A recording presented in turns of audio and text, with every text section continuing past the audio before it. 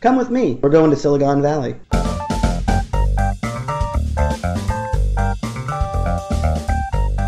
Like it or not, we live in a disposable society where 1 minute we have the latest and greatest, and within 1 year, it's outdated, old, unacceptable by the standards of anyone who's even considering themselves to be at all tech savvy.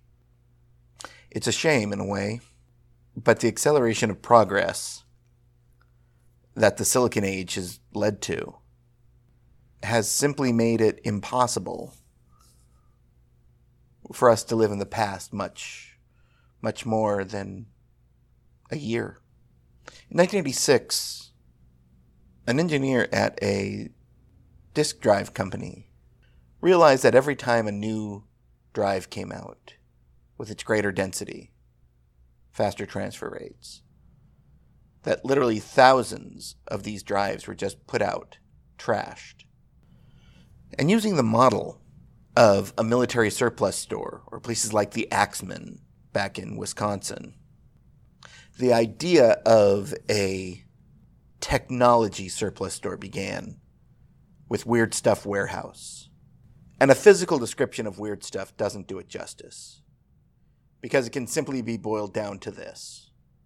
The front had entire systems and software, and the back had everything else technological you could imagine, and a few things that weren't.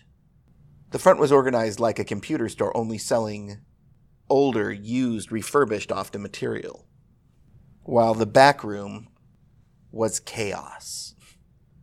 It was a thrift store, except with 1970s polyester replaced with disk drives, SD cards, cables, sometimes whole systems, oscilloscopes.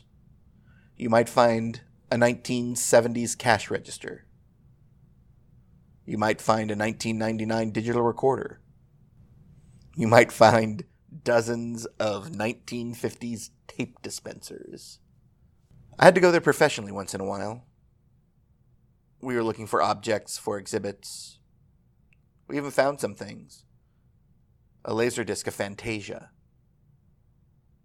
Examples of reel-to-reel tape, wire recording, old memory technologies. Places like Weird Stuff were their often final resting place. And it wasn't entirely rare for something to show up there 2 or 3 times. The thousands and thousands of objects of every sort were the detritus of Silicon Valley.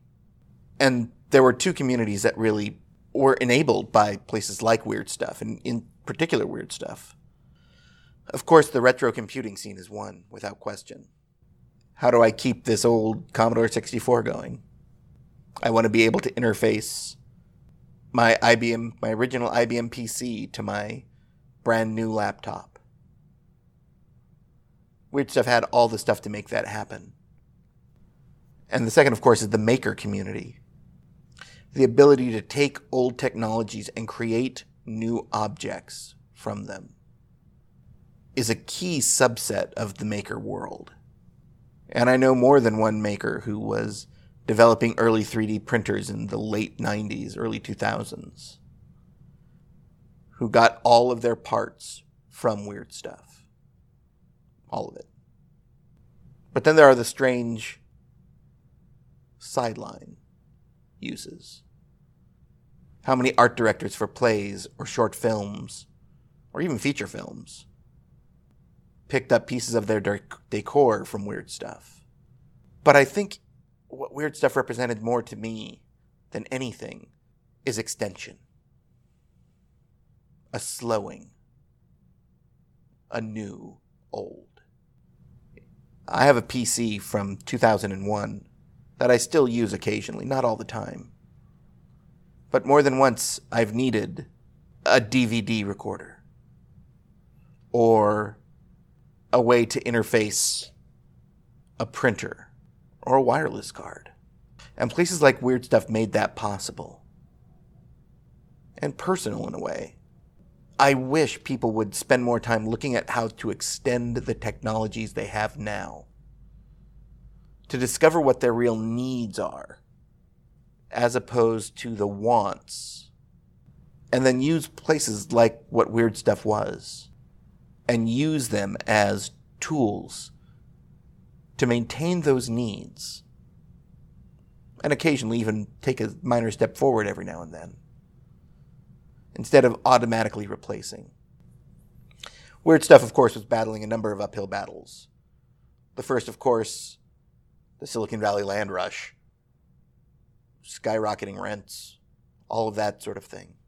But more so, it was fighting eBay, Amazon, the ability to order online anything you can imagine. And luckily, Weird Stuff was also on eBay. You could buy from them on eBay. Which is, in a way, sad. There's a less personal touch to it. Because one thing about Weird Stuff, and this is very true about so many different things, is it wasn't just the place you went to get that cable to hook up your old disk drive so you could capture some files. It was a place where you walked through and noticed that funky alarm clock you remember from when you were a kid. Where you might find that 8-track tape of John Denver that you can play in that classic record tape player combo you had in your room that you've been wanting to pull from downstairs. It was the kind of place where you were experiencing, where you were soaked in a past. I never left there with just one thing. Even if I only needed one thing, there was always something else that I never knew I needed, and it almost always turned out it was really exactly what I needed. Though I think more accurately, simply Weird Stuff was what I needed.